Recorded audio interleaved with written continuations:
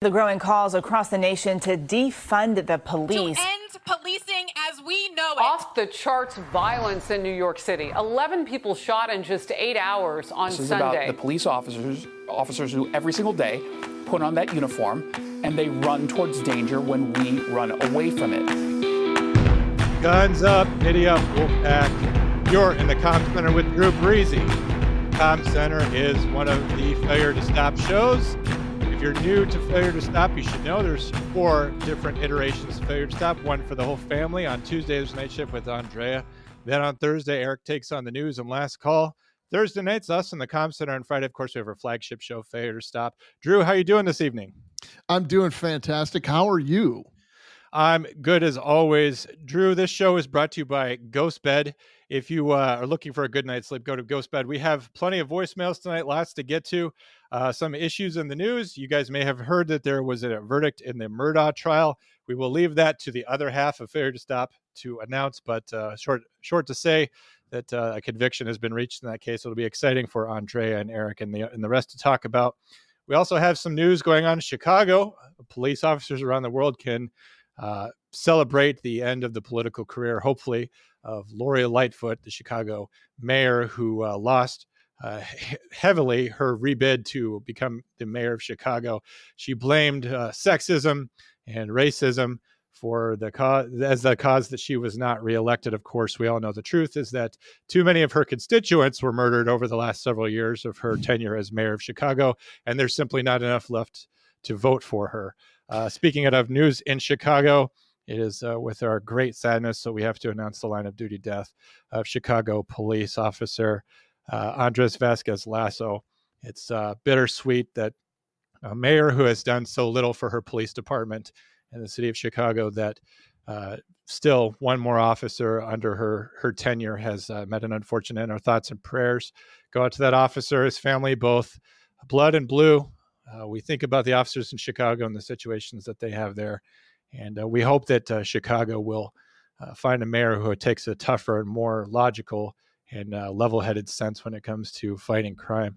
Drew, we got a bunch of voicemails tonight. Did you want to get to that or calls right away, or what are you in the mood for? Man, we have learned that there is a fella named David. He's in the Navy. We're going to be talking with Davey, who's still in the Navy. He probably will be for life. So, David, are you still with us? Yes, Drew, I'm still here. Oh, good, because my heart skipped a beat when I didn't hear anything. David was privy. Thank God he has a security clearance because he heard a lot of behind-the-scenes stuff, enough to get us all convicted. So, David, how are you this evening? I'm doing pretty good, Drew. Are you by chance at Andrea's using her internet? No, I currently don't own internet in my place. Oh, good. So we were talking a little bit with David, and he is a QCB instructor in the Navy. He does other naval things. He's out in San Diego. It's beautiful weather out there. What else is going on out there? Luckily, nothing else. I mean, it was raining for a couple of days, so everybody learned how to drive in the rain in California, so it's been nice. It never rains in Southern California now, does it? It rains twice a year. John, do you have any questions for David? Yeah, just thanks for your support of the show. You just miss us so much every week. You were first on last week too, and you don't mind hanging out for an hour and a half and eavesdropping and taking notes of all the terrible things we say before we get started. David will be the most popular one at the Failure to Stop Christmas party. He will be the one with all of the free drinks in his hands, and several gift cards from local establishments and possibly Macy's. So David has. And I will be bringing the super chat. David has said he's coming out to the meetup in Clayton, which we have just as a reminder to the Wolfpack. The meetup is in Clayton, April 12th. We're going to go out there and have some kind of events as yet unscheduled. David will be there, as will others. Me, Eric, Drew, Andrea, Deadleg, who's our call screener tonight, which just wanted to recognize Deadleg for screening calls here and hanging with us and working so hard. But you're going to get a chance to meet all of us out in just next month. It's coming up already out in Clayton, North Carolina. So if you have any problems with transportation or you need to carpool or anything like that, DM Eric directly on Instagram. I know that he's setting up some kind of pool. Just so you guys know, I will also have my own vehicle, but I will be completely disinterested in sharing with you. So definitely DM Eric if you need a ride to get to and from the airport out to Clayton. He's a local. David, thank you for hanging in there with us. We always appreciate our callers who, by the way, can do what David did and call before the show even starts and probably eavesdrop. We are at 848-266-6911. Nice. That's 848 COMM 911. It's kind of catchy and it's kind of clever. We actually have a 911 related show this evening. David, I'm going to let you go. Thank you again. And please, Of course. understand that the Russians will get you if you tell any of our secrets. Thank you. That's true. So we're going to go over, there was in 2019, we came up on what would that be? The fourth anniversary of a shooting that occurred outside of Illinois, outside of Chicago in Aurora, Illinois. Many of you will remember Aurora, Illinois from a couple episodes ago, where the guy with the knives charged at the officers and they had to use deadly force on him. But this was before we get to that, Drew, we got 4 voicemails. I'm going to get to the voicemails. I just want to kind of tell the audience what we have in store for them, so they don't, so they're not guessing. Okay. But there was an active shooter incident. We're going to go over some of the video from. Actually, we're going to go over some of the audio. A little bit different tonight. Maybe not the 911 calls. We're going to talk about the radio traffic and kind of give you a better example of what an air traffic controller, so to speak, dispatcher sounds like and the stress that they endure. And then we actually have just straight off of YouTube, but we have the surveillance video, and it kind of overlays with what's being told to the officers on the radio. Compelling stuff. We got a lot to get to, and as John, my gracious co-host, mentioned, we have some voicemails, so let's get to those right now. Midwest, and I'll keep it short. I'm going to start that again. Hey guys, I'm a cop in the Midwest, and I'll keep it short because I know you guys like it short. I wanted to touch on a topic that was mentioned in your guys' latest show about dispatchers over classifying things. I think that's really important to highlight because on patrol as well, if dispatch over classify something, me going in, if they say violence has not yet happened in quotations, I'm more likely to take a more tactical approach, I'll change my questions around to fit that more serious nature rather than, oh, what's going on with your medications, kind of. And so I think that's important to highlight that we should focus on overclassifying for dispatchers so that it protects dispatchers and it keeps patrol more aware to what the worst case scenario is in that call. Thanks. This is a double-edged sword, in my opinion. I agree with what you said, and I agree with what he said, that it's probably better safe than sorry to overclassify something. However, you are priming that officer into believing that something very dangerous is occurring, and it may not be, which could turn into a high alert situation for the officer when it actually just needs to be a minimal or medium alert. Obviously, it's on the officer to make that determination, but if they go in at a 10 and they really only needed to go in at a 5 or 6, perhaps we can avert some type of deadly force. What do you think, John? I think if, you're talking about taking a situation that, the volume's turned up to a 5 and the officer think it's at a 10, he's obviously operating on some kind of information that would have to be made up. You'd have to put something in there that there's a weapon present when there's not. But I guess my view is, like, you generally just want to get it right? But if there's any doubt, you want to resolve doubt in your favor. So you want to give out the call as being, you can always just say use caution on any call, even if you don't necessarily, even if it's not a particularly dangerous call. If that's just your mindset, use caution, use an abundance of caution, be over prepared rather than under prepared. So when you're call typing something and you're trying to determine, like I said on the show where we were dealing with that, if there's a gray area or if there's discretion at all, if you get to choose between a priority 1 type and a priority 2 call type, weigh it out in your mind. And if there's any reason at all that you can make it a priority 1, then go ahead and make it a priority 1. So those officers know that that's the most pressing or the most dangerous call that they have waiting for them. And like I said, just an abundance of caution and resolving doubt in your favor. And I think that's what the officer appreciates too.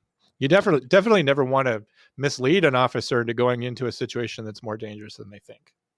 Just to put it into context, we're talking about a call from a few shows back. It was a 911 call from a guy in Michigan who said that, I need you to show up here. I'm having trouble with my father. And then the father gets on the phone and he starts talking, saying that his son's having a mental breakdown. So the dispatcher classified it as a mental health issue when and neglected to, I use the term neglected loosely. She didn't classify it as a domestic, which would have kind of upped the response, but the result, whether she had any culpability in it or not, the result was that the call held over a second shift, and it escalated in the home, and the young man, killed his father, and made a second 911 call where he confessed to it. Please do yourself a favor and go back and listen to that episode. You can download it on any podcast platform, or you can still watch it on YouTube. And if you ever want to call and discuss anything like that, our phone number is 848-266-6911. That's 848-266-6911. Here is another voicemail. If I can get it. Hey guys, this is Bone Cold. I waited a while. I know it's been a couple weeks, but I'm hoping you guys can help me try to find a missing person. I heard you guys are the ones to do it. The missing persons is the Philadelphia Eagles defense that went missing during Super Bowl 57 and cost us a championship. If you guys find them, could you guys please return them to Lincoln Financial Field? Thanks again, guys. Great show. Love y'all. Guns up, giddy up. Wolfpack. Aroo! Aroo to you. Hey, COMM Center. Thank you. Micah. Hold on a second, Micah. The other side Stop talking. Yeah, we I won't be able to find the Eagles defense.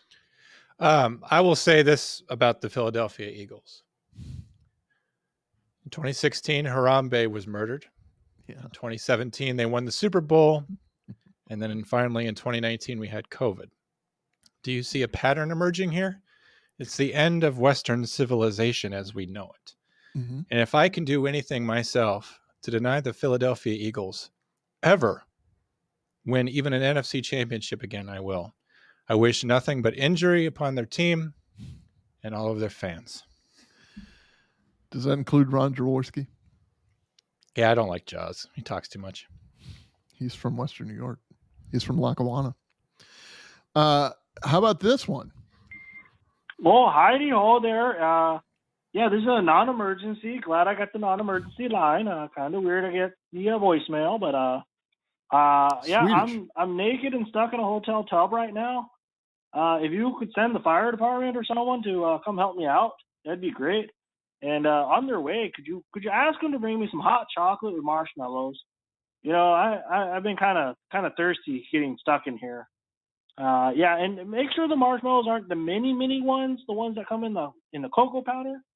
I need them to go get the bag of marshmallows that are small and use those, okay? Not the jumbo size, but you know, the mini ones, you know, the good ones, okay? A nice good hot chocolate with some marshmallows will really make my day getting out of here. So yeah, if that could happen, that'd be great. Now, you know, it'd be great. I'm 10-6. You all have a great one. I could see why he would want the small marshmallows. If he's been trapped in the bathroom for a long time, he probably does not want to avoid a direct comparison between that and large marshmallows. Yeah. I mean, if he did mention that he was thirsty, but he's also in a bathtub. I mean, so I don't know. Yeah, drink the bathwater, man. But is that guy, was he from Sweden or was he one of our Canadian friends? Because he didn't identify himself as, he said 10-6 at the end, which really he did say 10-6, which means he's not 10-7. He's just busy. Yeah, I think that's right. He is just busy. Here's we'll have to confer with Chief Keef later and see if marshmallows are an acceptable method of removing people from the bathtub, because they've got those like farmer's almanac tricks up their sleeve. Oh, they got those in there, all their bunker gear and equipment. There's marshmallows in there, and they got the sticks too. Don't even tell me they're not out there making s'mores on structure fires. Once There's the no way. building's gone and you've already signed off for the insurance, don't tell me you're not making s'mores. Yeah. Why else are you on scene all night? Give me a break. With cinnamon grams. Okay, hang on one second. This is actually a good call. Hey, COMM Center, this is Micah. Not to say the others weren't good. I'm working the other side of the week this week, and actually the opposite shift, supervising. So I had a couple questions because I know both John and Drew have supervisor experience, and I guess the Wolfpack as a whole too. I'm always learning, whether it's from admin staff, support staff, and sometimes even the community members here locally. So for a supervisor, I'm just curious if you have tips of some things that you try to do to help the people that you're working with and for.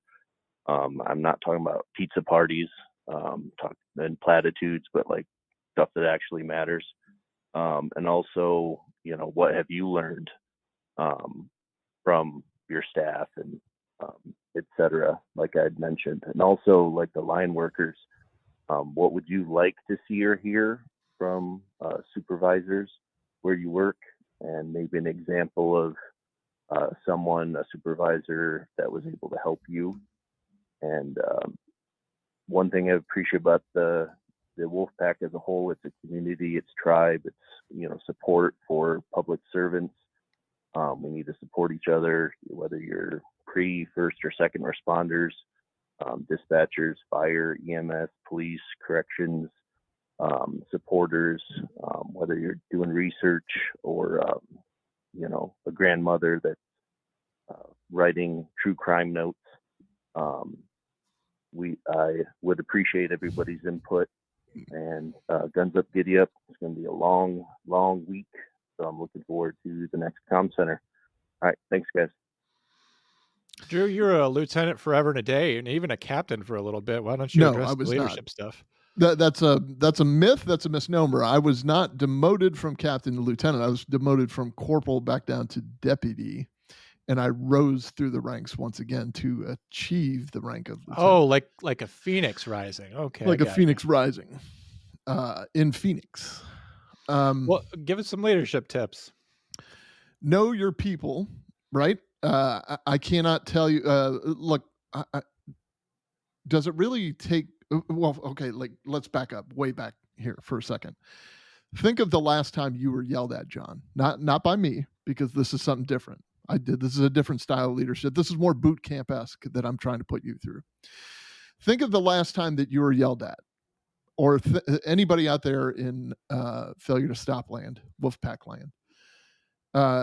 And then think of how you felt at the end of that yelling at, and then think, was it effective or not? I mean, I used to get yelled at like early in my career because I stood for that. And I was in a different generation, to be honest. We were a transitional generation. We were moving from the old school into the kind of transition, But yelling never seemed to work for me, and it never seemed to be an effective tool.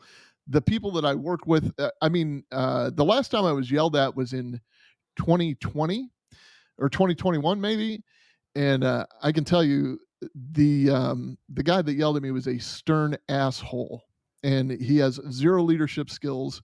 And if he were sitting in front of me, I would tell him the exact same thing. In fact, I may have told him at the end of the conversation the exact same thing. But he was a bully. He was in a position of authority, and he knew, he had my career, so he could get away with yelling at me.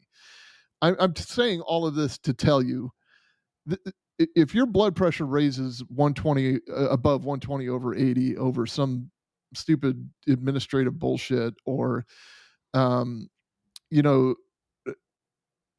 safety issues are a different story. I mean, sometimes you react or overreact or whatever, or when things are frustrating, especially as a young supervisor or a new supervisor, but you're not going to get anywhere by yelling at anybody. And in fact, you're going to be more endearing to everybody if you just kind of keep the same tone. I mean, people will know when you're pissed. There's no two ways about it. You don't have to elevate your voice. One of the worst ass chewings I ever got, by the way, was when I was in the Air Force.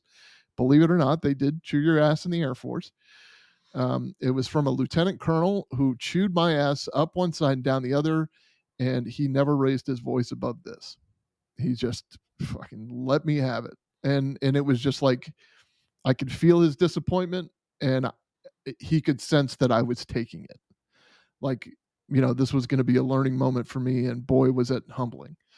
This job has a way of humbling you. There's no need to raise your voice to anybody.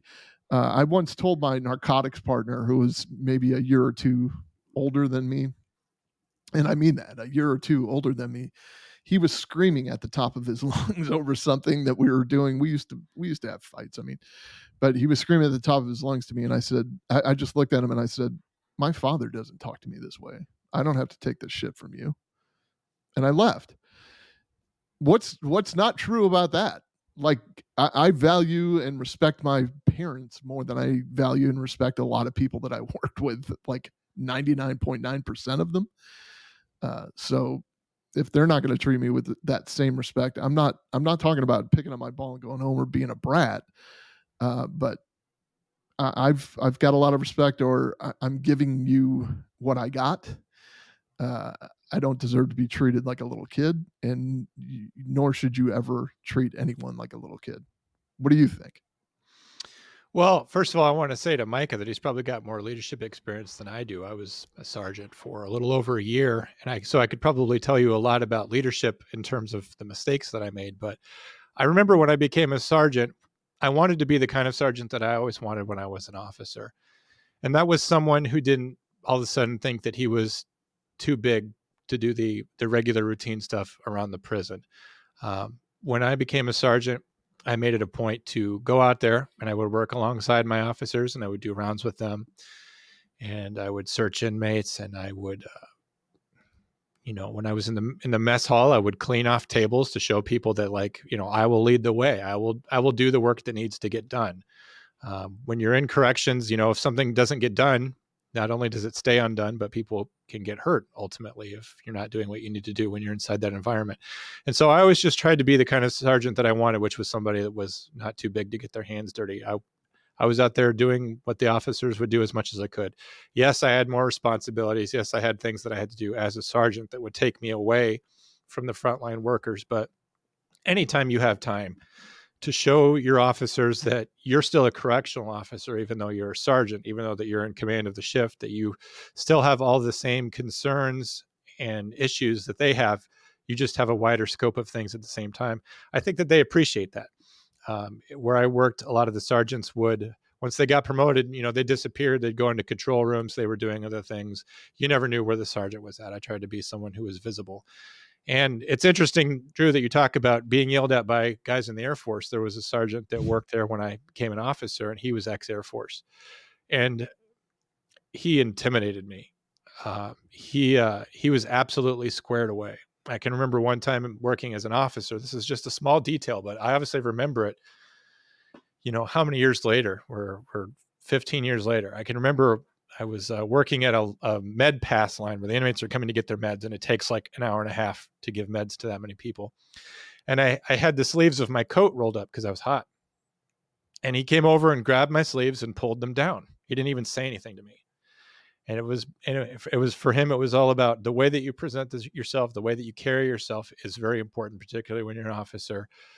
The way that you comport yourself, all of that stuff matters. And I don't know, it just always made a big impression on me. I'm not telling you to have his style, that you need to go around and put your hands on people and yank their sleeves down, but buy into your own stuff, buy into being a professional, buy into the fact that, a lot of people look down on correctional officers, but be as professional as you can possibly be. Don't ever compare yourself to some other profession and say, well, I'm only a prison guard or whatever, which you probably don't already do anyway. But just be as professional as you can. And there's no such thing as being too professional, and model that for your employees and reward good work. And Drew, all I have to say about not yelling at people like they're kids, it can get tough when you find officers doing very childish things. And I'm not talking about you as a person in law enforcement, but it was stressful to me as a supervisor when I would find officers doing things that just made me insane. Stupid things, unsafe things. But yeah, you do have to treat them with that respect. Otherwise, they're going to lose respect for you, and you'll never be able to build that back. I'm not going to tell you I didn't bust balls. Like I'm, maybe my way of chewing ass was calling them out, or I'm not going to tell you I didn't do that. Things were pretty light around when I worked. Like I always kind of said, look, when it's just us, we're fine. Like fair game. Let's have fun. But when it's time to go to work, it's time to go to work. And I found a lot of success with that. You know what goes a long way. You can have a library full of leadership books, but if you don't put any of it into practice, it's not going to do you any good. But I can tell you, I made a point whenever I found an employee that had a death in the family, I always found the time to go get a sympathy card at a minimum, and handwrite something and mail it to their house, not leave it in their work mailbox. Or sometimes a phone call is not timely. Like sometimes it's just bad to call. Like they're overwhelmed with stuff, and they're like, "Who's this guy calling me anyway?" But I can tell you, when my father died, I got 2 or 3 sympathy cards from people that I worked with, and I was floored. I was like, I never thought in a million years I thought this guy hated me, and he sent the most honest and meaningful card. So birthdays are important. Weddings, right out of Rudy Giuliani's leadership book. I don't, he was a great leader before everybody smeared him with Trump, but weddings are optional, funerals are mandatory, and I always stuck by that. Like, don't celebrate with me because my kid is getting married and you're at an open bar and you get free cake. I need you here when my father dies. That's always stuck with me, and I see that. Like, plus I'd like to know about people, so I attended a lot of funerals when I was coming up. Yeah, some of the hardest stuff I ever had to do as a sergeant, and again, I didn't do it very long, but the hardest day I ever had at work was we had one of our officers took his own life, and he was very well known and very well loved. He'd been there a long time, and this was already in the era of Facebook, and I was very concerned about the staff all finding out through Facebook, and that would be a horrible way to find out that your friend had passed away, particularly in that manner. And I think probably the hardest shift I ever had was it was on the weekend when all the upper staff wasn't there. And I wanted to make sure that the people who were closest to him found out the only way that I could. I would prefer to tell them in person, but obviously when you're corrections, you can't do that. So I called them and made sure that they knew. And not only that, but I said, I don't know him very well. Who else should get a personal phone call? And I hated doing that, but I wanted to make sure that my people were taken care of, that I talked to them on the phone, and I made sure that they were okay hearing that news, and that it just didn't get out on Facebook and people were just left alone. I wanted them to know that somebody who was in charge, at least right now at the penitentiary, cared that, that they were going through that grief. Tony brings a good point, and maybe we can wrap it up with this. I've had some bosses and leaders that I would follow into hell, and some that I wouldn't follow down the hallway, and I totally agree with that.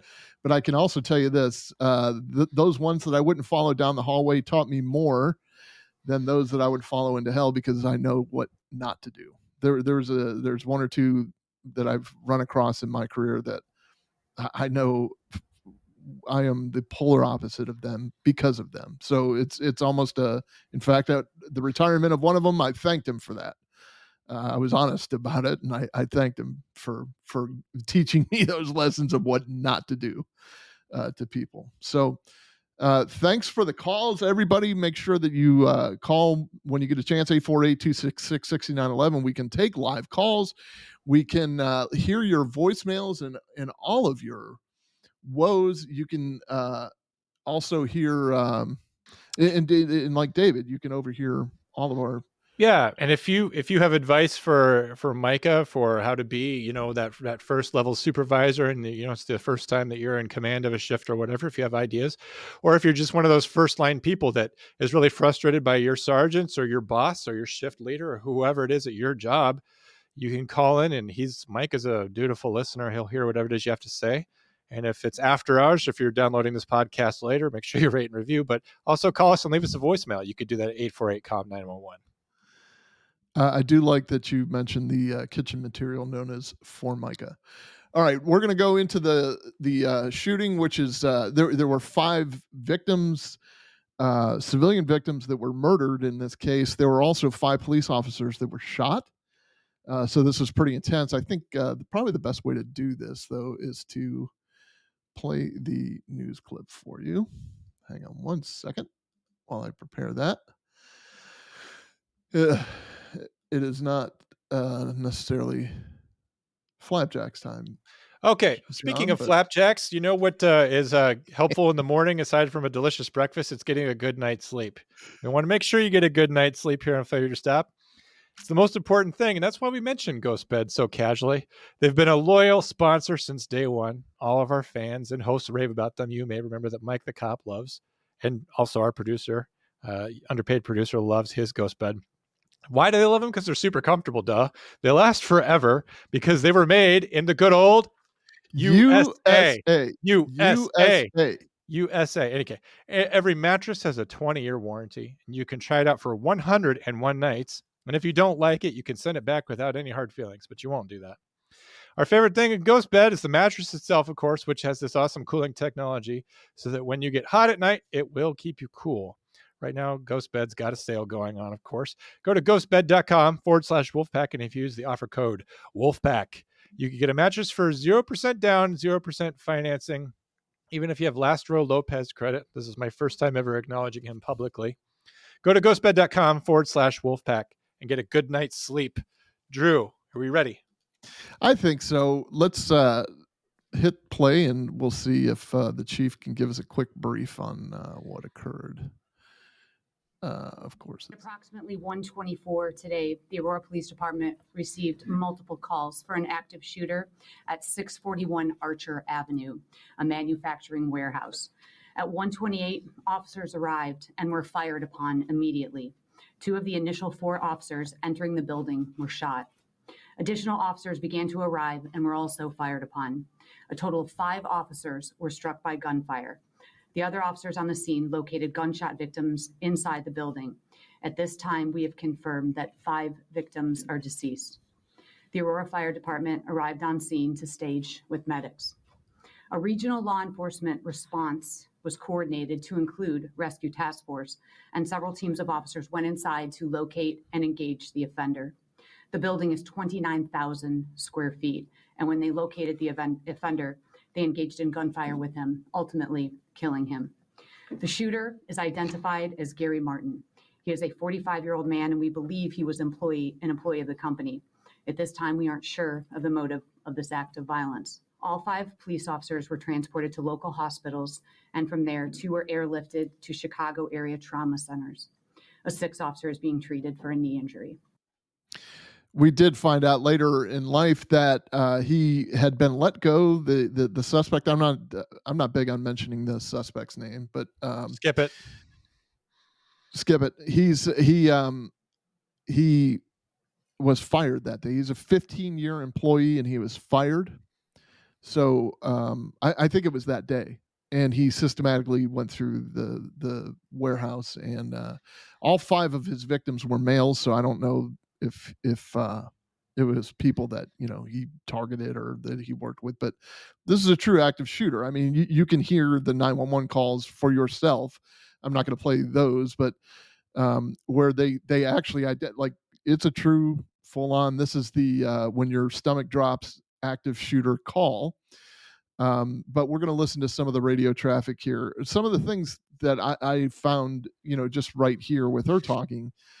5 officers injured, so obviously they engaged this guy in battle. They ultimately neutralized him by shooting and killing him. 29,000 square feet. This is something I've been saying since Uvalde, but it's something I can't stress enough. You all know where the active shooter is because of hindsight.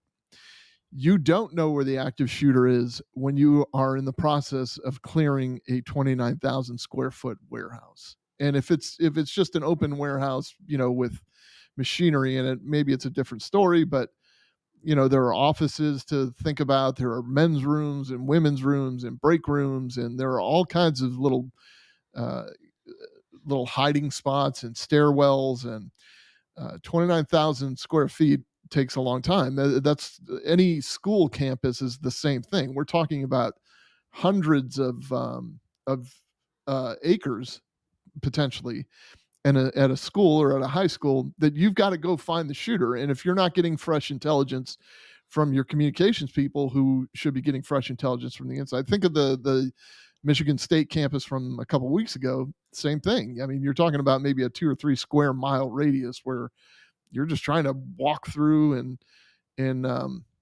look for an active shooter. I was involved in something very similar in an apartment complex in North Tampa. We actually formed up as an active shooter element and started moving through the apartment complex until we realized that it wasn't fruitful. And then the minute we broke up our thing, he robbed a whole apartment full of people. It was a mess. It was a big, kind of a big story, but at any rate, those are some of the things that I want you to listen to when we play the radio traffic. John?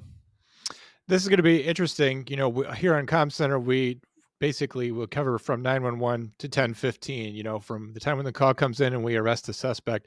One issue that we we talk about it, but this is where we're going to dive in deep, is the radio traffic that goes on. So we're gathering intelligence on 911, and in the midst of all that's happening, while those 911s pour in during an event like this, or the Walmart shooting in Evansville, or the Michigan State incident, is that there's somebody in the comm center, a shift supervisor or someone else, who will take charge on the radio and direct that emergency traffic. You're going to hear some interesting things on here. You're going to hear officers calling for emergency traffic only. One thing you'll hear when you hear the audio is you'll frequently hear beeps. So you know what that sound is. That's the sound of an officer. They're saying the name of an officer who's been shot, where his name's being redacted for that reason. So just remember, every time you hear a beep, don't get annoyed. You're hearing the name of a person who's just been shot in the line of duty. And you'll hear very quickly the dispatcher being calm, cool, and collected. But pay attention to her voice. As the situation evolves and goes on, you're going to hear how much she really cares about those officers and everything that's really happening. And it's heartening to hear those things, because so often as a 911 dispatcher for police officers, our stuff could be so routine and we can get annoyed with each other. But at the end of the day, the beginning of the night, this is what we really care about, is we care about taking care of officers in the field. And you're going to hear the officers relying on this dispatcher, and the dispatcher doing an outstanding job of helping to coordinate the intel and actions for this incident. All right, we're going to play probably about 8 or 10 minutes of it. We'll stop and start as we need, if we need to. This comes to us from Fox 6 Now, but here it's obviously from the Aurora Police Department. We've got an active shooter, 641 Archer Avenue. Our first caller said there was an active shooter in the plant and hung up. Another caller says there are shots fired in the warehouse. It's an employee that's getting terminated. His name is Jerry Martin.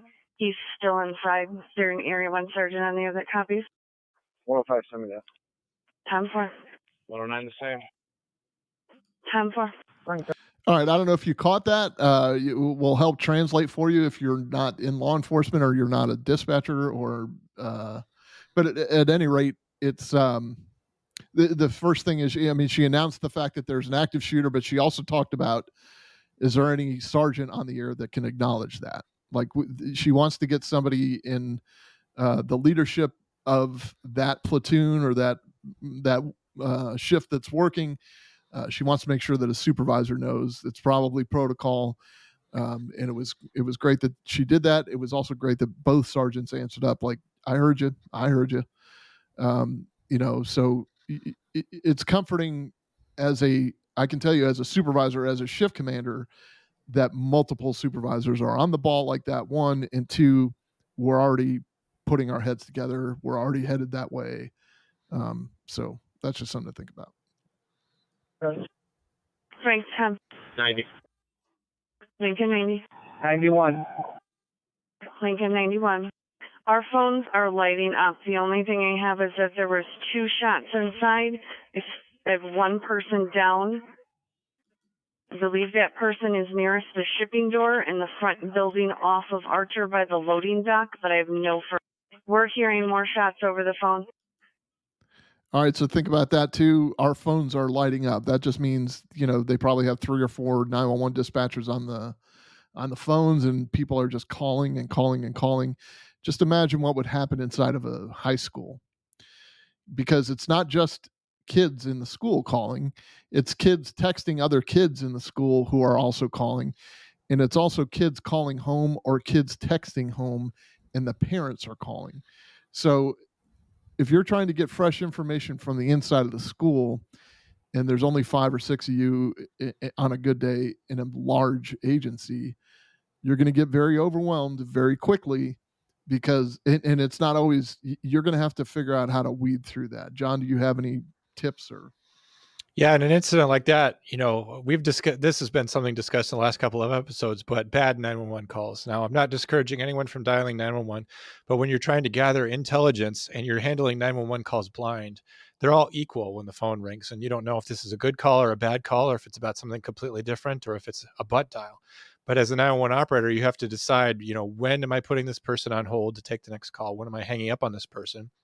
If they were taking a call from a spouse or something, hey, my husband says there's gunfire at work, it's like, we know that you're not there. You don't have any more information for me as far as I could tell. Do you know anything else about what's going on? Is your husband armed? Might be a good question. Other than that, you have to hang up the phone call and hope that the next one is better. And the last thing you want, and of course this is bound to happen, is you're going to hang up a call that, or hold a call maybe that has information that's critical, but you have no way of knowing that simply by answering. there's I also just want to point out, I did a research project when I ran a communication center about dispatcher trauma, and I can tell you that one of the major traumas dispatchers endure is the audible witnessing of a traumatic event. So you think, well, they're not there, they're not witnessing it. No. What's one of the first things this radio dispatcher said? We're hearing multiple shots over the phone. Hearing gunshots when you're on 911 and you can't teleport through the phone line to go save anybody, or you're listening to people dying essentially, is very, very traumatic and long lasting, probably everlasting. So just something else to think about. There an Area 1 Sergeant on the air? Yeah. Okay. No, mark out the address one more time. It's 641 Archer. 641 Archer. I've got active shots going. We can hear him over the phone. He's going to be a male black. We've gotten Jerry and I've gotten a Gary. So Jerry or Gary, he's a male black. 105, 23. 105. All units, hold your traffic. 6 item 23 on Archer. All units, you're going to want to use dock number 2. Dock number 2, it's one of the middle ones in the last place. That's what we're being told. 105, that is the southwest corner of the back of the building. Southwest corner, back of the building. 105 Adam. Suspect's a black male wearing a gray sweatshirt, last seen inside the building, heading north inside the building. 10-4, male black, gray sweatshirt inside the building, last seen headed north. 3 Adam, 23. 10-4. All units, somebody else gave a better location, better description. He's wearing a navy blue hat. He said a navy blue hoodie, blue jeans, male black in his 40s with a goatee and his kind of white facial hair and bald. 105, myself here inside. Inside. All right, 10-4.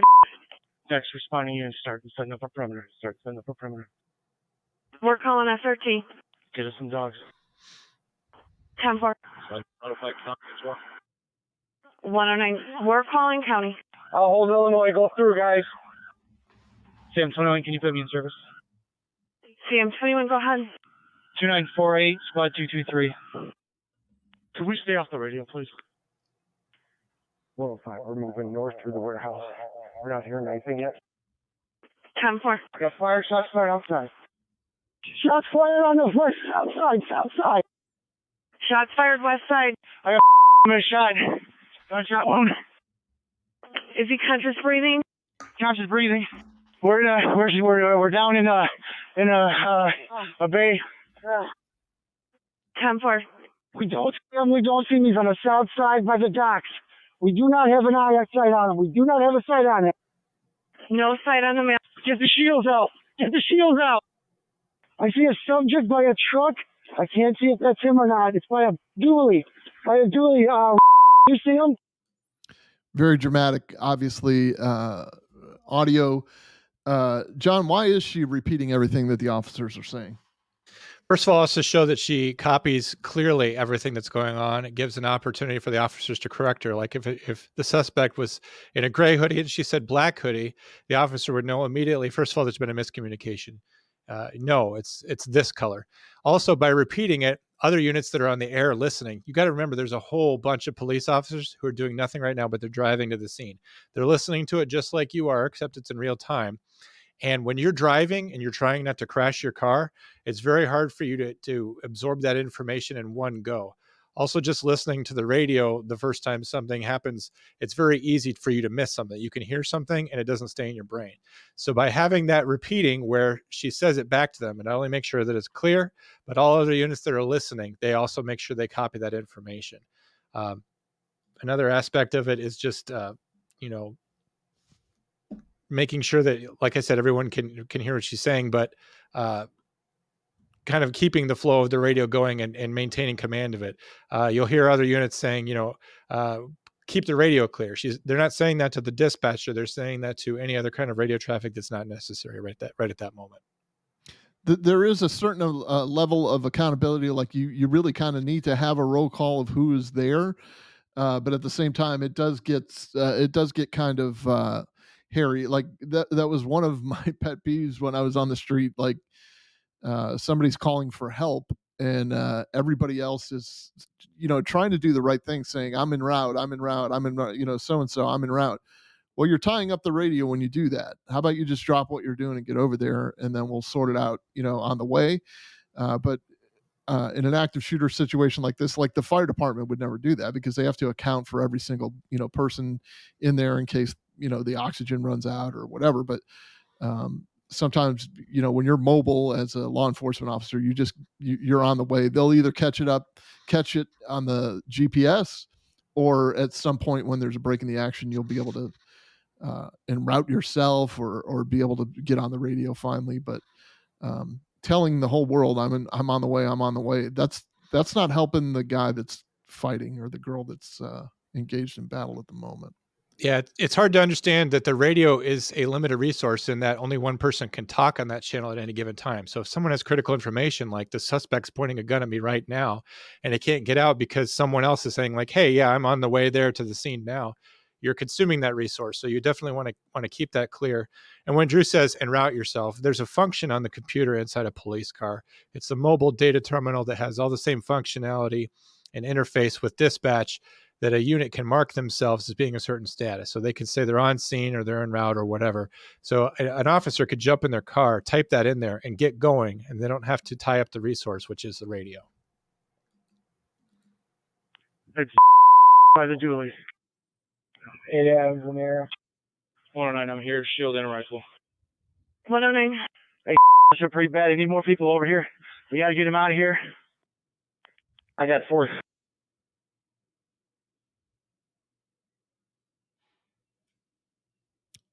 This is intentional dead air. Like they're just not talking at the moment. I hope.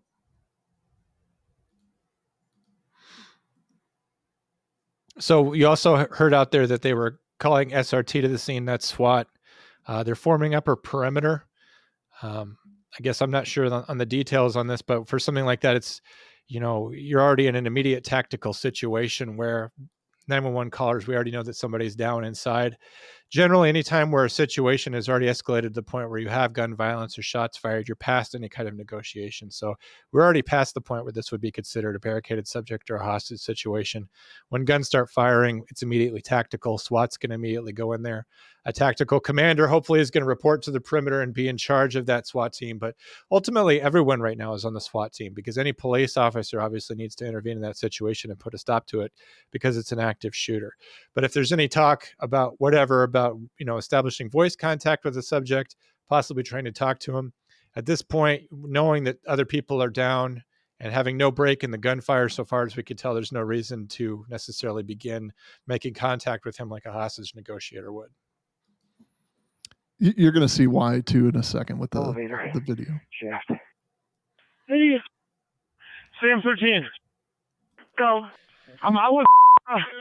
He's been shot. Leg, constant breathing.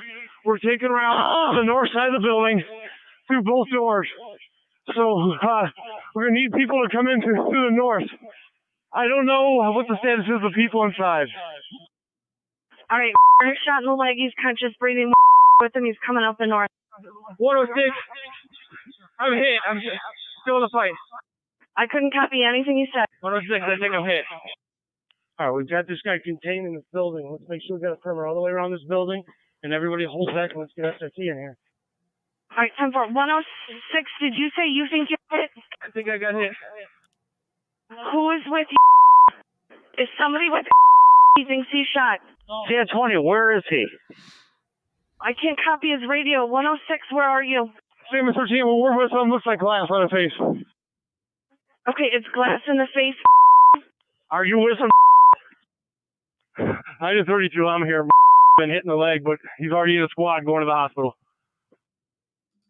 Okay, so that's something I wanted to convey too. Like her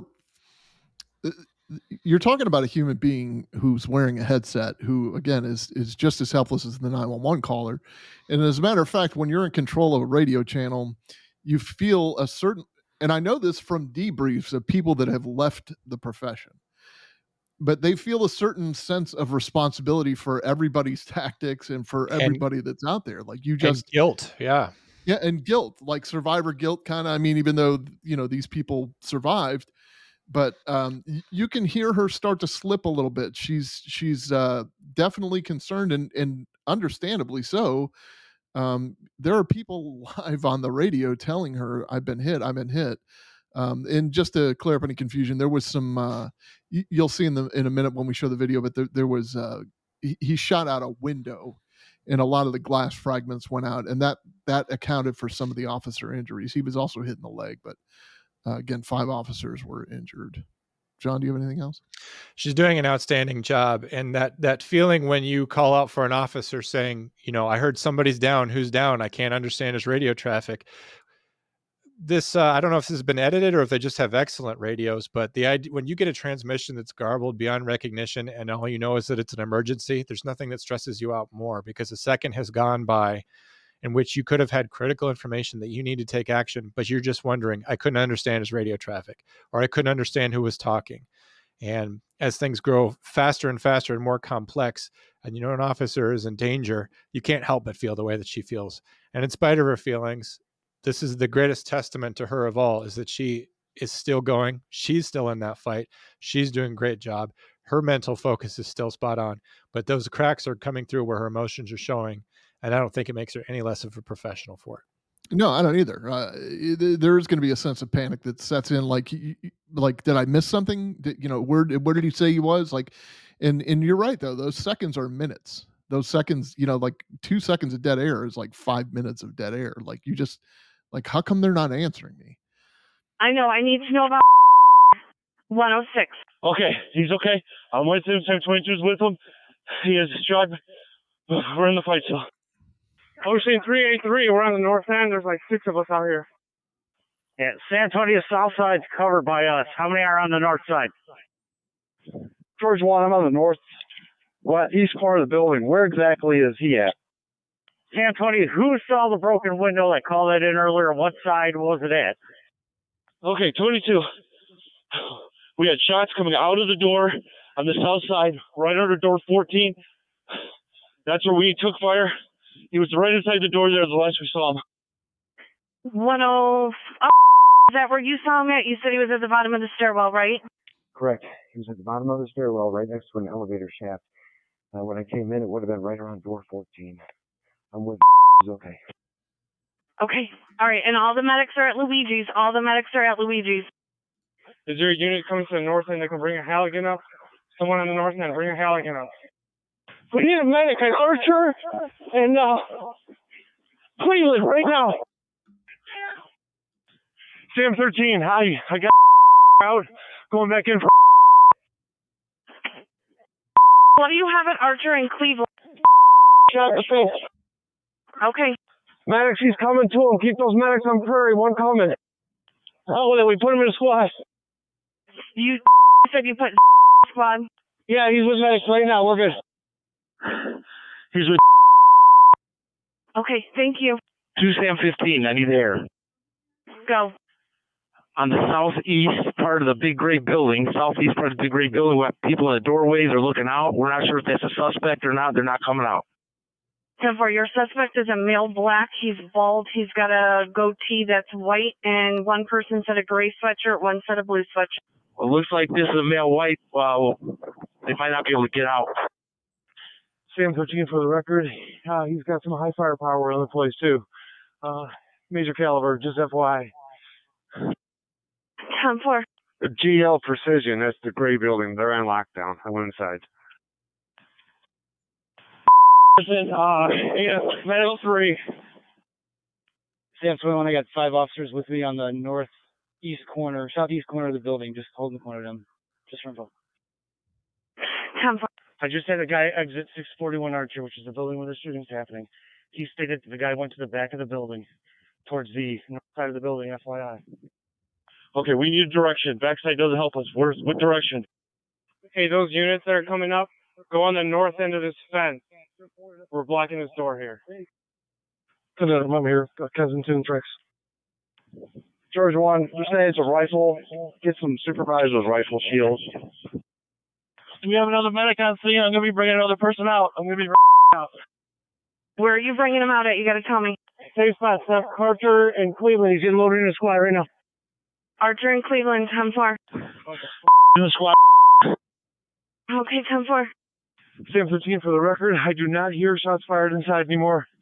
This is currently gone to a barricaded gunman right now. 10-4. Still okay with. We're good. Has gotten out. Negative. We're up on the second floor, probably above Bay 14-ish, right in a room across from the elevator shaft on floor 2. Has not gotten out. We're still up here in the middle of a long hallway.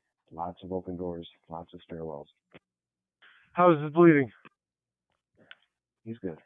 I got a tourniquet just in case, but right now he's good. Okay. Do we have the ability to come into the north side?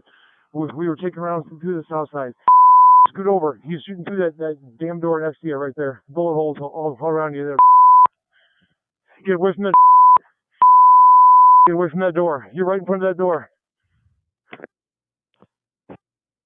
George 1, let's establish Luigi's command post, or Luigi's for the command post. Have the first operators get the barricade down here ASAP. Bearcat's on scene. Where would you like it? We'd like it over here at Cleveland where that ends in Arch. All right, let's talk about tactics for a second. First of all, in any major or progressive law enforcement agency, there's probably access to ballistic shields. Either the supervisor has them; they're in the centrally kept in an office at the district, maybe, or and you might think, well, why would you keep them in a district office? Why wouldn't you have them in somebody's car? Well, that works well until that guy takes the night off, and because that's the night you're going to need the shield. So sometimes you leave them in a central room, or sometimes the working, the corporals or the first line supervisors, they'll work it out amongst themselves to make sure that at least one per, squad has access to the shields or has them in their car. So there's that. You heard a lot about bring rifles. You heard a lot about the Bearcat. The Bearcat response was, we're only, and like John pointed out, it could be edited, but we're only 11 minutes into this call, and the Bearcat's already on scene. But, I'm going to show you video in a second. I think they were probably there that quick. A Bearcat, if you don't know, is usually operated by the SWAT team, Special Weapons and Tactics. It's like a heavily fortified vehicle that, that we've taken criticism, law enforcement in general has taken criticism over the years because we need to demilitarize. Well, here's a case in point.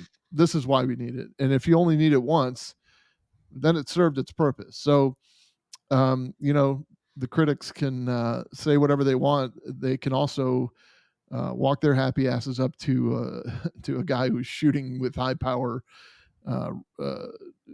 ammunition at them without the benefit of that Bearcat.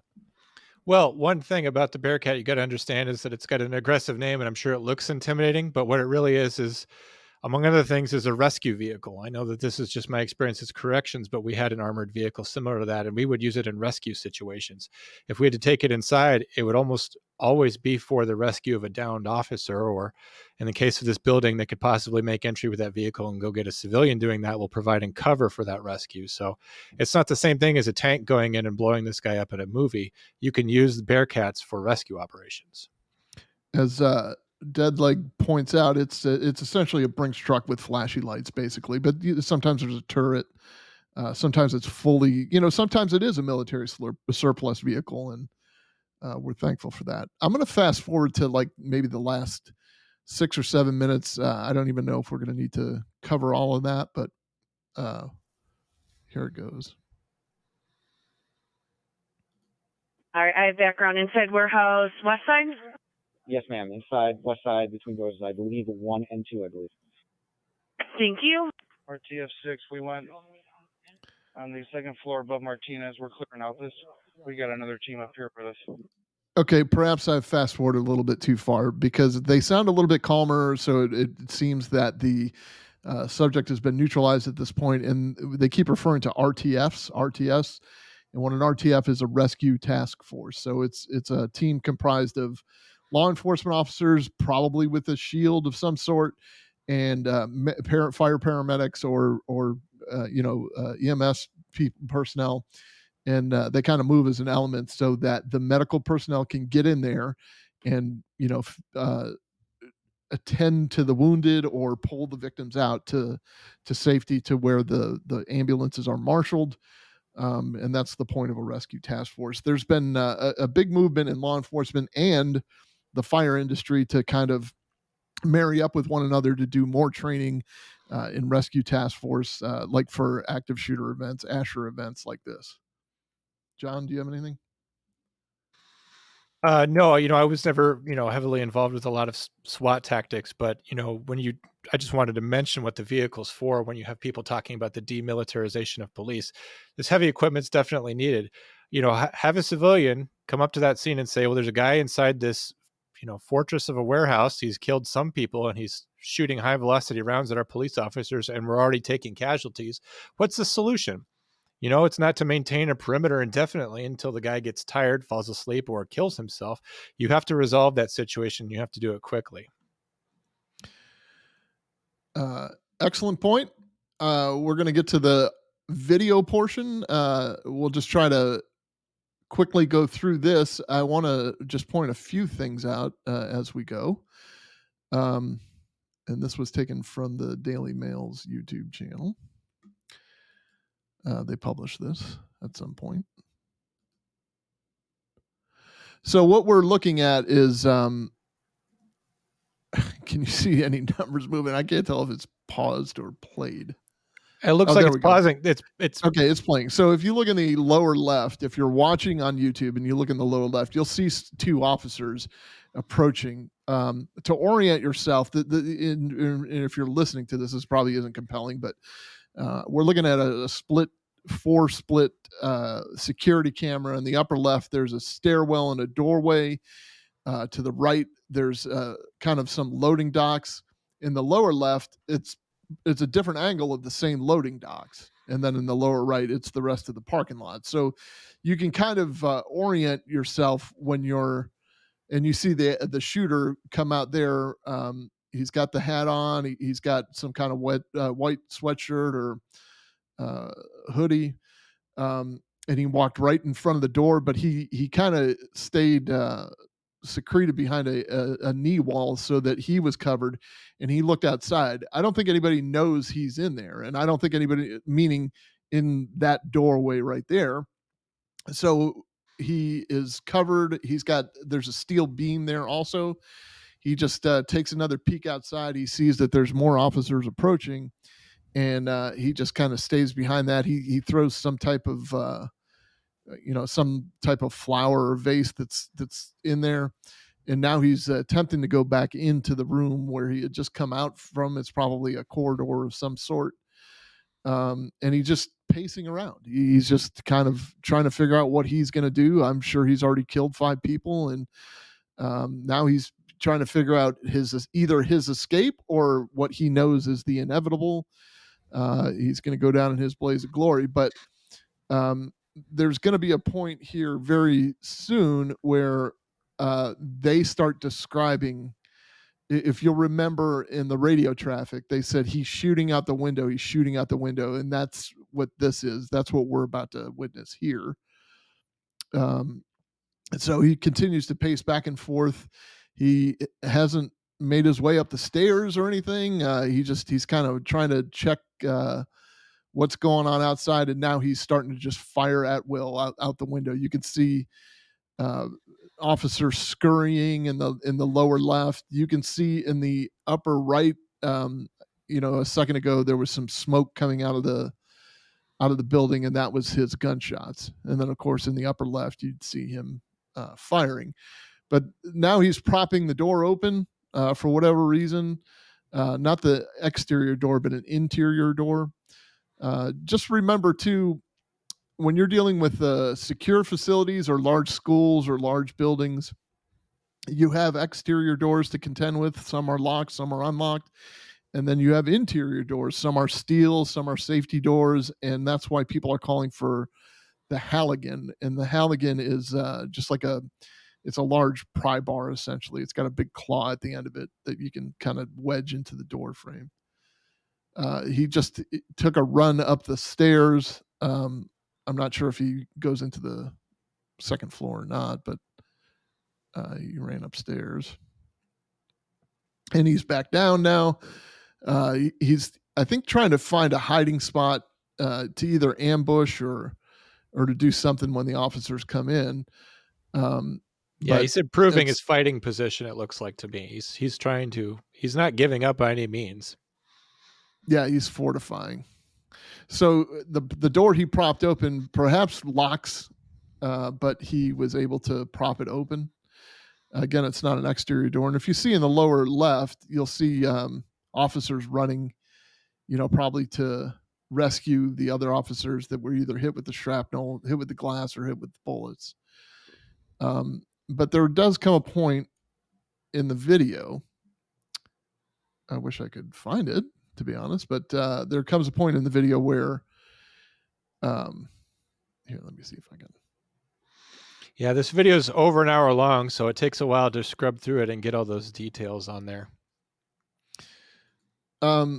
If you want to look up this particular video, it's like 6 or 8 minutes long, but it does show at some point you can see the officers in the lower left are starting to converge, like they're making their move. They're getting ready to enter the building, but there is a point where the Bearcat, you can see the ballistic shields in the lower right there, and then, of course, it fades to black. Then the Bearcat shows up. So if you look in the upper left, now you can orient where the cameras are if you're watching this on YouTube. If not, if you've downloaded this on the podcast, we appreciate that. Nice. If you want to have a companion to this, you could probably watch it on YouTube, or you can definitely watch it on YouTube. But they just use that Bearcat to start smashing the door in. And again, look at the fortification of that vehicle. It's all armor, and there are obvious police lights, but it also provides a a cover, a barrier for them to get behind if need be. Let alone inside. The windshield is ballistic glass, and you'll see that this is kind of a typical formation of an active shooter. They don't know where he is. Like, we know in hindsight that he went through that propped open door, but what you're going to do is have an element that's we kind of normally form up into a diamond shape, and the reason for that is so the two people on the flanks can cover the doorways as you walk down a hallway. The person in front is watching what's going on in front of everybody, and then there's a rear guard who literally walks backwards during that whole thing. Oh, hold on a second. Grady Judd's talking. Man, I admire. But the rear guard, the point of the rear guard is, and it's a very difficult position to work in, because you're literally walking backwards the whole time, and your handgun or your rifle is out at the ready, waiting to. And at any moment, and you're basically holding the belt of the person in front of who's you. walking forward, so that you're oriented in the right direction. And often when we practice these things, you'll find that your adrenaline is just coursing through your body. So the person that's leading this thing might start walking a little bit too fast, and everybody kind of gets tripped up because you're trying to keep up. You're trying to walk backwards and keep pace with the person that's walking forwards. The other thing about the rear guard is, if somebody pops out of that hallway with a gun and you're the rear guard and you start yelling, "Hey, here he is," or whatever your code words are, that element now flips around. So you're now the lead, and you start advancing towards that guy or girl, whoever has the gun. You still have the same two people on the flank, and now the front guard becomes the rear guard. But think of the dynamic of that. Somebody pops, and I'm telling you, even I was an active shooter instructor, and I went through plenty of active shooter training. Your heart, when you see that, like, your adrenaline, everything flushes from you, and you just start advancing. And we used to do two different methods. We would have either sim rounds, which are little paintball. I think they're little soap pellets, actually, and they hurt. Simunition, yeah. It's simunition, and it hurts. So it does give you the stimulus of you're being shot, but you still are moving forward. And there's definitely purpose behind that. It's psychological. Like, you can take a few rounds and still move forward, and that's exactly what you're supposed to be doing. We also went to an electronic version of that, where you're wearing just a vest, and it's literally like a shock vest. I will never put a shock collar on a dog. Never. I some of the worst feelings I've had was at that stupid in-service where we had to wear the shock vests. And if they were even close, they would shock you. It wasn't even if they hit you, but it was just to make you fight through the pain, or it was to make you fight through the change, the change in the stimulus in your environment, and advance towards the threat and keep going until you've neutralized them. Well, you got to make that training real, or it's not effective. Of course, you have to train under as real conditions as possible, which you're not going to have live fire in a training. But even I have done some of that, tactical group moving through and clearing out an area, and I was rear guard when I did that. And I have to say, rear guard sucks. The whole time you're thinking, I really hope we didn't pass by the guy and he's behind me. And it takes a lot of trust to walk backwards and to not watch where you're going and rely on that other team. That's why training together and having that trust with people is critical. You cannot go without training and then do something like this where you're walking around in a tactical formation, watching your flanks, and you having a rear guard, and do it well. The only way you can do it well is by constantly training, doing the different roles, and being ready. It's the psychology of it. Now, I don't want you to take what I gave you as the gospel of training and the gospel of how to handle an active shooter. I want you to follow whatever your agency teaches you. There are probably some outdated methods, such as walking backwards, but I think generally you're going to move slow as an element. Everyone's going to be doing that duck walk, which is basically you're walking like a duck. Essentially, you lower your center of gravity because you have your gun or your handgun up, legs ready turned out, knees bent. Yep. Knees bent, so you have a good center of gravity if you have to engage. and you also are walking slow enough for the person that's covering the rear. And again, it's not, you can't be looking over your shoulder to see what the people in the front are doing. That's their job. Your job is to watch what's going on in the rear, because you're covering their hiney and yours. So, these are some of the things that people don't think about with active shooter training, with active shooter in general. And you saw these guys. We talk a lot about these dispatchers because we're kind of a comm center centric show, but lest we forget, these guys were badasses, and 5 of them were injured, and we'll never forget the 5 that were murdered inside the building before they could even get there. So, to be able to get on the radio and say, "Hey, I've been hit. I'm still in the fight." That's courage, and that's pretty ballsy. But it's also just testament to what normally happens in law enforcement. There are exceptions to everything, but generally you're being led. I don't know if we missed it or not. Maybe I skimmed over it, but there was a supervisor that arrived on scene, and he said literally, "I am taking over ICS," which means I am in command now. I am taking over the incident command system, and until somebody relieves him of that duty, um, they're you're going to listen to what that guy is telling you. He has removed himself from the situation to be in a command and control position. We did not see that in Uvalde, and I think it was because of a miscommunication that Chief Arredondo was in the fight. He was in the middle of it. Yeah. Everybody after the fact said, "No, you were in charge, dummy." But I don't know that he knew that he was in charge, and he said that he didn't. And it's not like, "Oh, well, he said he didn't, so we're just going to casually dismiss it." There No, are a lot. You hear ICS the is confusion. ICS is not ranked based. You can be any level of whatever it is your discipline is if you're in charge of that situation, Right. until basically you are relieved or you turn over that command. So the chief arriving on scene does not mean that he assumes command until he gets on the radio and assumes command. And I guess circling back to the conversation earlier from Micah, I don't know what it's like at the correctional facility that you're working at, but one great way to train people and one great way to show faith as a supervisor is that if you have an emergency situation going on, and hopefully you're using ICS there, if your officer's in command, you can come down there and start standing by, and you can assist and you can take part in that. But don't automatically relieve them. If they're doing fine, let them keep going. Remind them that they're still in charge and keep going. I did that when I was a sergeant, and I would get on scene. People sort of, all of a sudden, they just start standing around because the sergeant's here. It's like, no, you're still in command. Keep going. Yeah.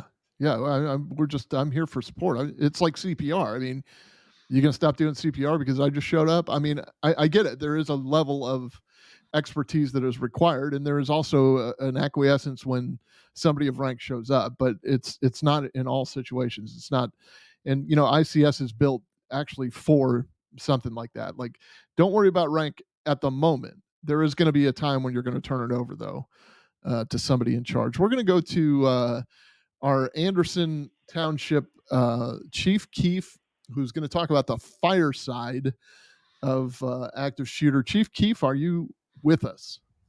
Oh, hold on a second. I am. Can you hear me? I can. Can you hear John? Hey, Chief, why don't you walk us through ICS? I'm sure you know all about it. Yeah, I can hear John, and I would love to. Now, it's kind of funny.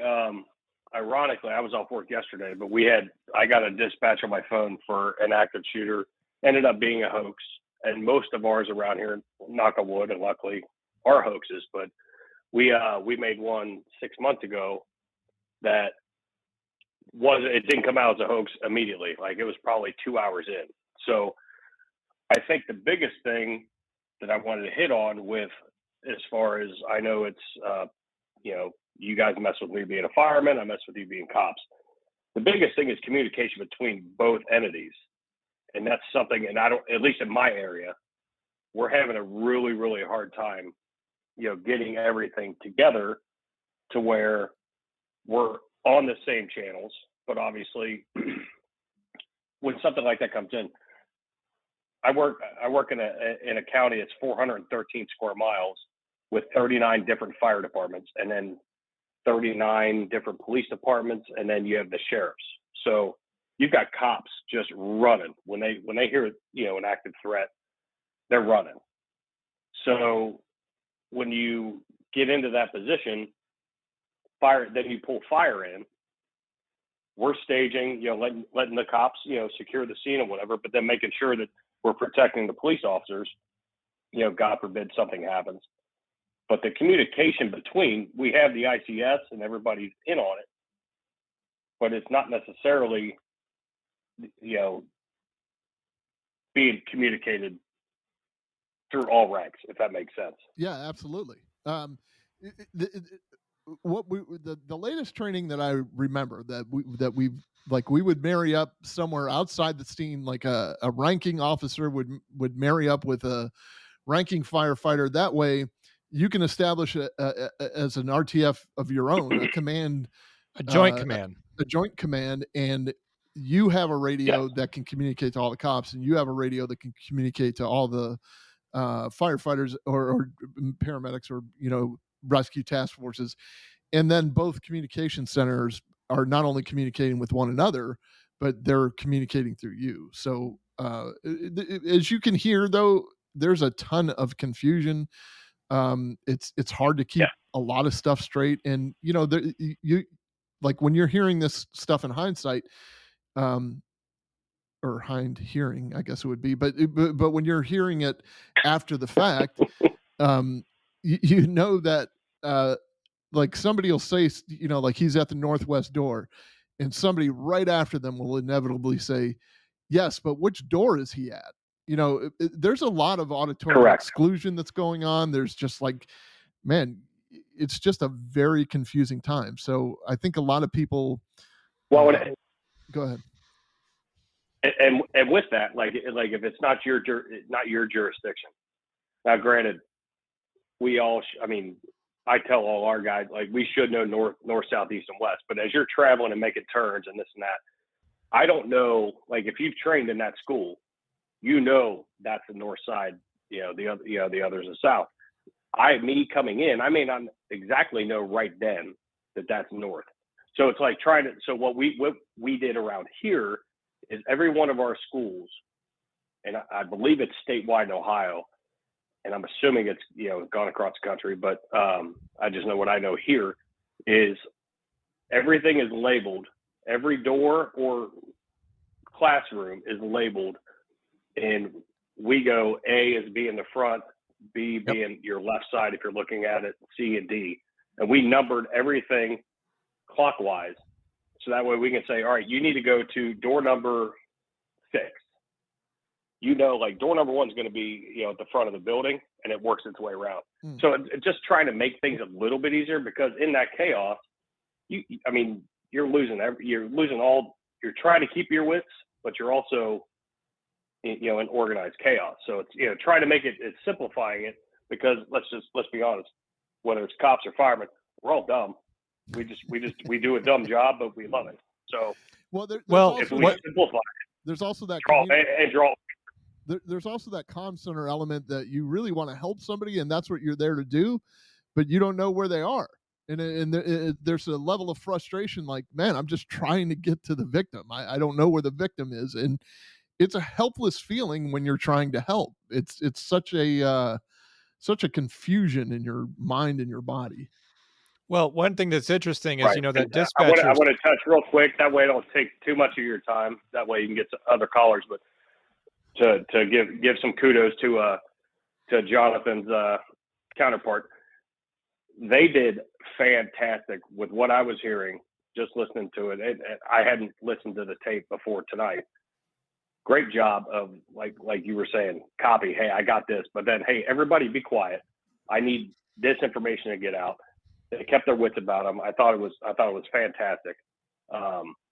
And not enough kudos. And the show, that's why I love this show and I love calling in. Not enough kudos go to the comm center people, because they're the ones that keep the cops. They keep us, attempt to keep us out of harm's way and give us as much information as they can. Absolutely. And it is appreciated, even though people say, oh, they're just dispatchers. No, I understand, the mental stuff and everything that they're hearing and where that weighs in. But I'll let you guys get to some other callers, but I just wanted to throw that 2 cents in, and love you guys, and love this show, and love you too, buddy. We'll see you in April. Support. If you guys want to see Chief Keef up close, he will be in the Clayton meetup, which is in the middle of April. I think it's the 9th through the 13th. I'm just making those numbers up. So right around then. Oh, I'll tell you exactly when it is. If you know when National Telecommunicators Week is, and if you don't, shame on you. I'm just going to take that position, even though I can't remember it. That's the week that we will be in Clayton. So National Telecommunicators Week is a week to honor the people that we honor on a Thursday night basis at 8 p.m., 7 Eastern. So April 9th is the beginning. Thank you, Abby, is the beginning of National Telecommunicators Week. Please pay homage to your dispatchers. Take care of them. It's more than a tray of Chick-fil-A. Sometimes they just need to see your smiling face and get a big hug. But we will be in Clayton during that week.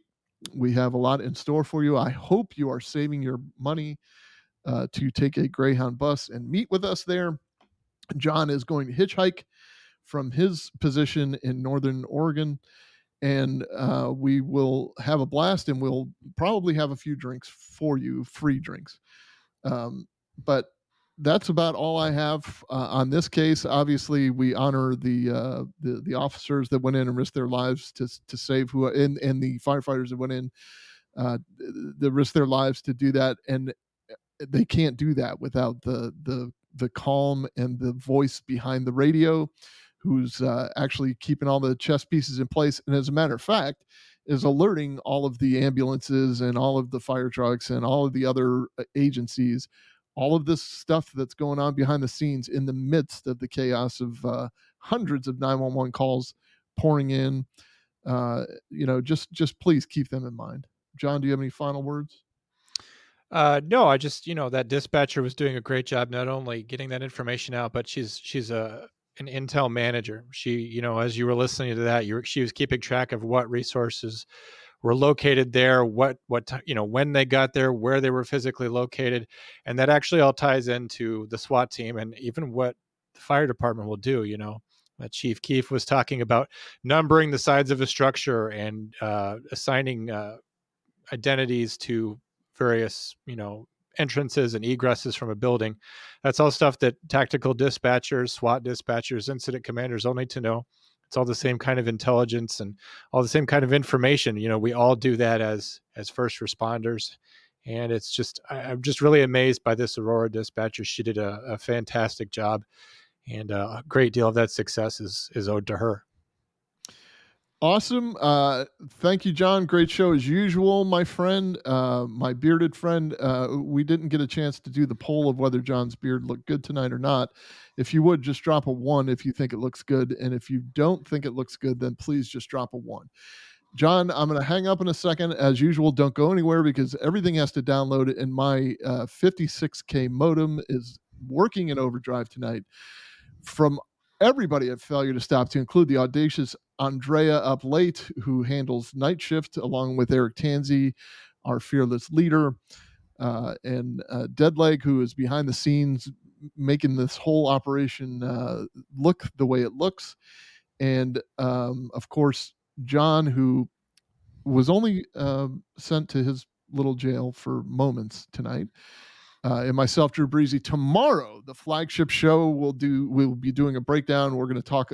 Speaking of Bearcat, we're going to be talking about specialty teams and the such. You probably won't want to miss it. It's just more of a kind of a lighthearted look at some of the specialty teams that we do in law enforcement. Please join us at noon Eastern tomorrow.